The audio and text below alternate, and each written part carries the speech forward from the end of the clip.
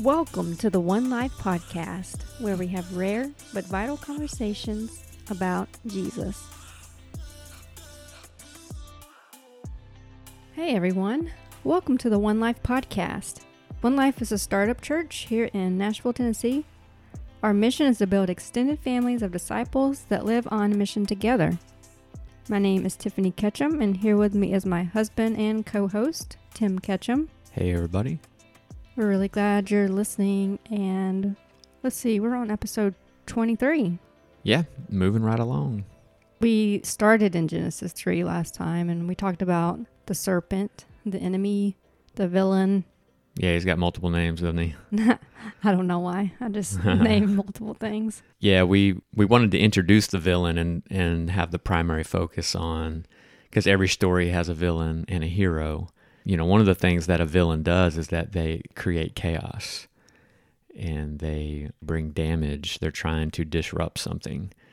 And so we wanted to get sort of a close-up look at the villain. And then today we're actually going to go into a little bit about what does the villain try to accomplish and what do they actually accomplish in Adam and Eve's life.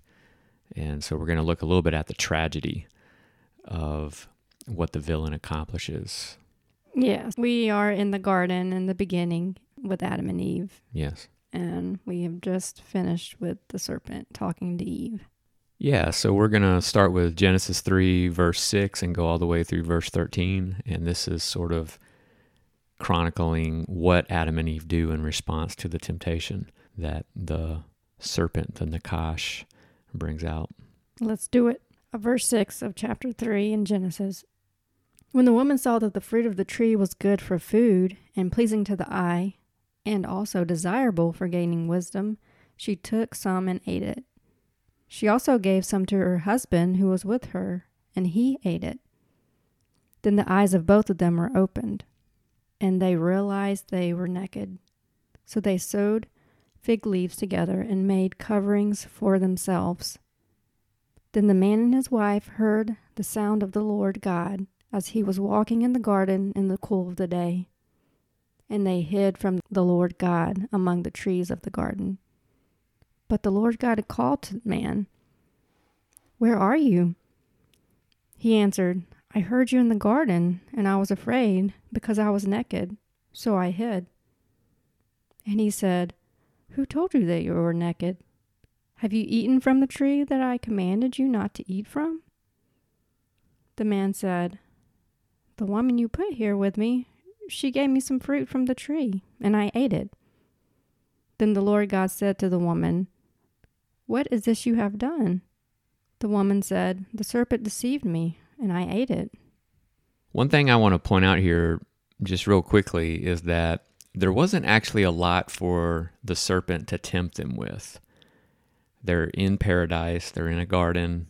Lots of good things. Lots of good things. There's no lack, there's no deficit. And he essentially comes on the scene and he identifies one thing that they don't have, which is the knowledge of good and evil. They basically summarize this by saying that she was pursuing wisdom, that she saw that the tree was able to make one wise. It's sort of characteristic of the strategy of the enemy to get us to pursue something that is good, but to pursue it in our own way, on our own terms, and in our own timing. In other words, looking for a shortcut, that there's actually a process, there's a way in which we're supposed to get access to that, but then the temptation is actually to seize it prematurely. And this is essentially what the enemy does. He says, hey, why don't you get what is yours? Go after something that God wants you to have, but do it in your own tactics, with your own strategy. Just do it now. Don't wait for it. Right. Yeah, I think we talked about that a little bit last time. Mm-hmm. And just listening to God and learning to walk the steps that He's telling us to walk, as opposed to knowing that something is good is coming, but trying to grab it too soon. There's actually one article I've read that characterizes Adam and Eve's sin as impatience, that they're not patient with the process that God has got them in. That's a great way to put it.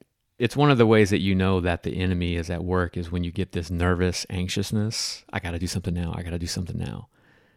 I got to make it happen. And that's really from the enemy. Faith and trust is always going to bring peace. It's always going to bring a sense of calmness. We could probably go on that for a long time, right? It's true. And kind of break that down. Yeah, we have more to talk about. Yeah. So basically, the Adam and Eve already knew about good, but they did not know about evil. And if we remember the definition of evil, it's some form of deficit, it's some form of dysfunction, or even something that gets damaged. And so what we want to do is we just kind of go through this passage and say, where do we see dysfunction? Where do we see deficit at work? Is there anything that was damaged? And just kind of get a feel for what exactly was the enemy trying to create in Adam and Eve and in their situation. One of the first things we see is that when they ate the fruit, it says that their eyes were opened and they realized or they saw that they were naked. And this is really the first time that they're sort of noticing or getting a sense that something is missing, that something is not the way it's supposed to be. And what they do is they go and grab fig leaves and sew them together and create aprons, or maybe it's the first set of overalls that were ever made. Overalls. But they're basically covering something up, and it says that they had, before it says that they were naked and not ashamed, and now it says that they have shame. And, just to put some definition to this, there's a difference between guilt and shame. Guilt is that feeling that you have done something wrong, whereas shame is the feeling that I am wrong. In other words, there's something flawed about me. And it's not that you've done something, it's that you are something. So they're covering themselves up. They're not covering up something that they did. That's right. It's turning inward now. It's actually something about their very nature. Their bodies or their sense of self is got a brokenness to it now, or at least they perceive it to be that way. And they compensate for that by covering themselves up. And, this is a very common thing that we all do, is that when there's a part of us that we feel like is not, doesn't meet the standards of the group that we're in, or it doesn't, we feel like we would get rejected if that part of us were actually shown to other people, we hide that and we cover it up. And we use fig leaves, metaphorically, we may put on a front, we may seclude ourselves from other people, we may hide certain parts of ourselves from other people in conversation, selectively editing our stories because we're afraid that we would get rejected. And so what they're doing physically with their bodies, we do psychologically and spiritually and relationally in our everyday lives. We try to cover up the parts of ourselves that we think are less than or dysfunctional. Yeah, that's really true, Tim. And so here we see them not only covering themselves up and sort of hiding from each other, but then we see them hide from God even. Yeah, if we keep in mind this whole thing about the garden being like a tabernacle, and this is a meeting place between Adam and Eve and God. And so what God does is he comes to meet with them again. And I'm guessing he meets with them daily, at least once a day. Who knows? Yeah, we don't know how often they met together, like formally met. But it says that they heard God walking in the garden in the cool of the day. And it says that when they heard him walking, they went and hid themselves in the trees. God is wanting to interact with them. He's pursuing them, and presumably he knows what's already happened. Presumably he already has been watching this, or he's already in the know. Presumably. It doesn't say that he did or that he does, but that's just kind of something that we think because he's God. Right. We would assume he would know. Right. So he comes looking for them, and They hide themselves, and it says that they hid themselves from the presence of the Lord. And what's interesting about this Hebrew term for presence is that it also means face. And so like when you're in relationship with somebody, you're in relationship with all of them, but the way that you interact with somebody is typically face to face. There was something about them not wanting to see God's face. Kind of like that moment where you don't want to see the look on someone's face when you've disappointed them, or you feel like they're going to be angry, or they're going to be upset, and you do not want to see that look. And that's what they're trying to avoid. They have this fear of, how's God going to respond? I don't think I want to be around when he finds out. I think this is another form of evil, though, another form of deficit, is that they're creating distance between themselves and God. And instead of going to God and saying, we messed up, we're in need, we don't know how to deal with this, they hide. They move away from God. And wow, isn't this our default response when we have pain or brokenness, or we feel guilty or shame? Our default response is not to turn towards God's face. It's actually to run away from him, which actually makes the problem worse, right? It adds to the dysfunction. It adds to the deficit that's already there. This evil that they are now coming to know, it's not just deficits and dysfunctions in themselves or between one another. It's also between them and God. And it's just infecting everything. It's all over the place. It's kind of like a virus. It's going everywhere. It's seeping into everything. Absolutely right, Tim. We really do this even from a young age with a kid and a parent. I just keep coming back to this whole thing with a child and a parent as we're working through this. But a child may have a great mom or dad, yet there's something that they feel like they're going to receive rejection, or they feel like somehow shame about something they did, or and they hide. They go and hide, or they run away, in extreme situations, or even just hide in their face, So it's definitely something that we tend to do. Yeah. So how else do we see evil here in this passage? Well, one of the things that kind of hit me when I was reading through this is that Adam identifies himself by his condition. Like he says, I heard your voice, the sound of your voice in the garden, and I hid myself because I was naked. And I just thought to myself, we do that too. We look at some form of deficit in our life, something that we're not, and we're comparing ourselves with something, or maybe a previous part of our life where we were one thing, but now we're older and now we're not that thing. Or we may compare ourselves to other people and I'm not this, I'm not that. And that becomes an identity for us. And then we bring that into our relationship with God. And we come to God with that identity of our condition, our brokenness, whatever dysfunction or deficit we have. And I just think it's kind of revealing that everything that's going on here in chapter 3, if regardless of how you date the world or whatever, it's at least 6,000 years ago. And this stuff is not ancient. It's happening all the time in our day. These same symptoms of evil are present with us today because there's a continuity in our human nature with Adam and Eve. The human nature is still the same that it was back then. Yeah, and the interesting thing is he said, I'm afraid because I'm naked. Really, there's nothing that we know of that he would really need to be afraid of God even at this point. Right. So, yeah, it's just interesting how deep the lie can go from the enemy to make us question. Yeah, totally. I think one more thing we'll identify, and then we'll jump up to the New Testament to bridge this, is, of course, when God basically says, hey, what happened?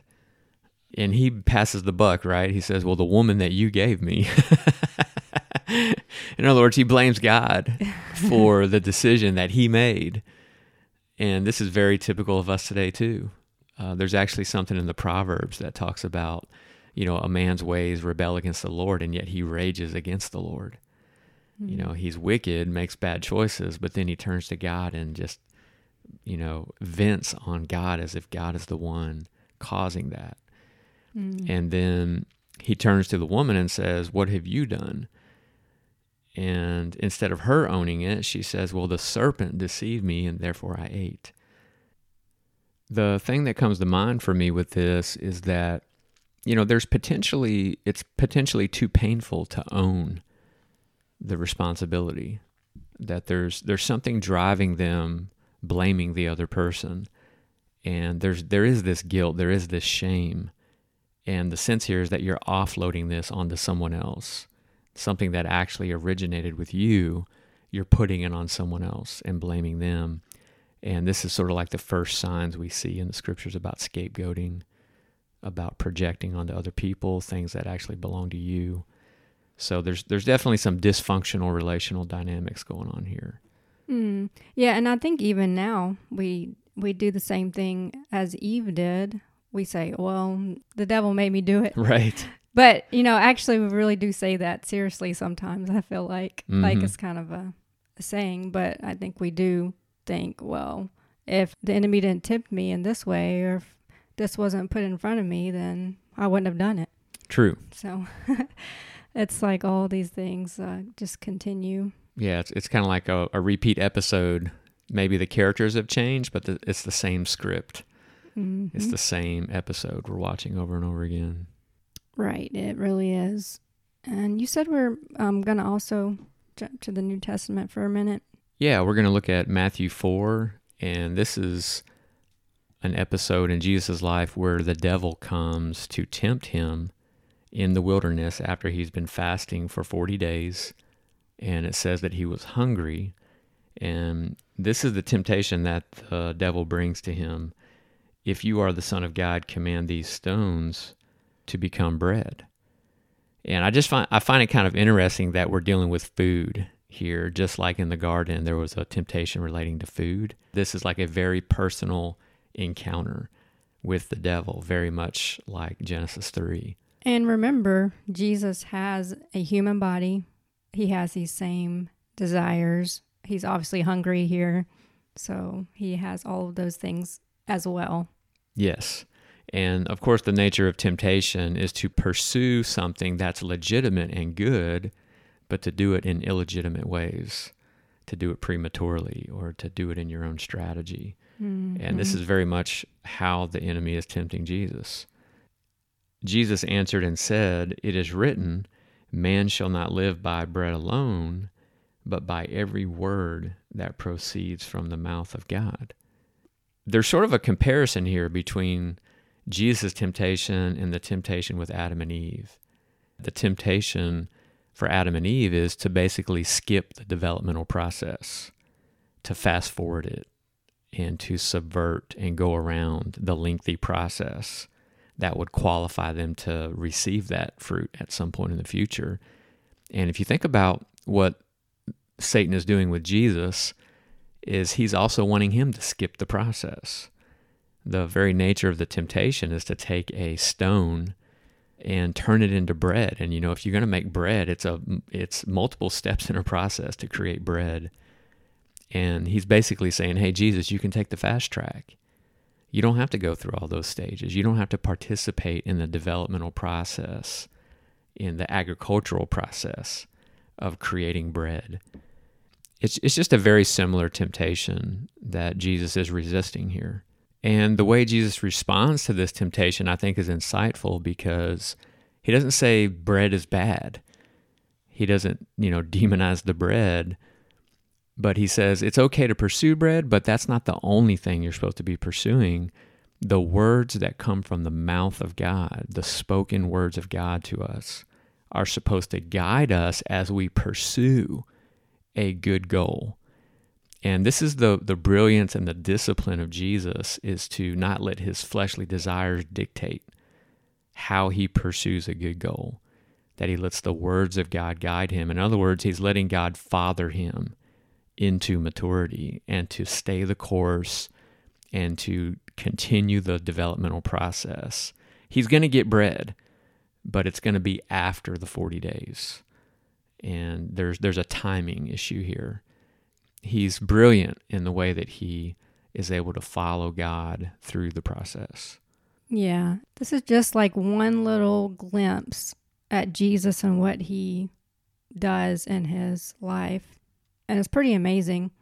This is just one little bitty thing, but over and over he does this, and he continues through this process of always drawing near to God and choosing to live off of God's words and what he says and not choose his own path.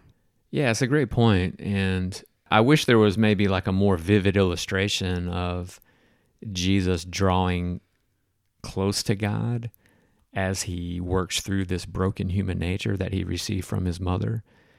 We don't really have super explicit statements about that, but the logic of the incarnation is that Jesus united his human nature with his divine nature. And he kept pulling that human nature into oneness and communion with his divine nature, which included his relationship with the Father and the Spirit. One of those things had to give.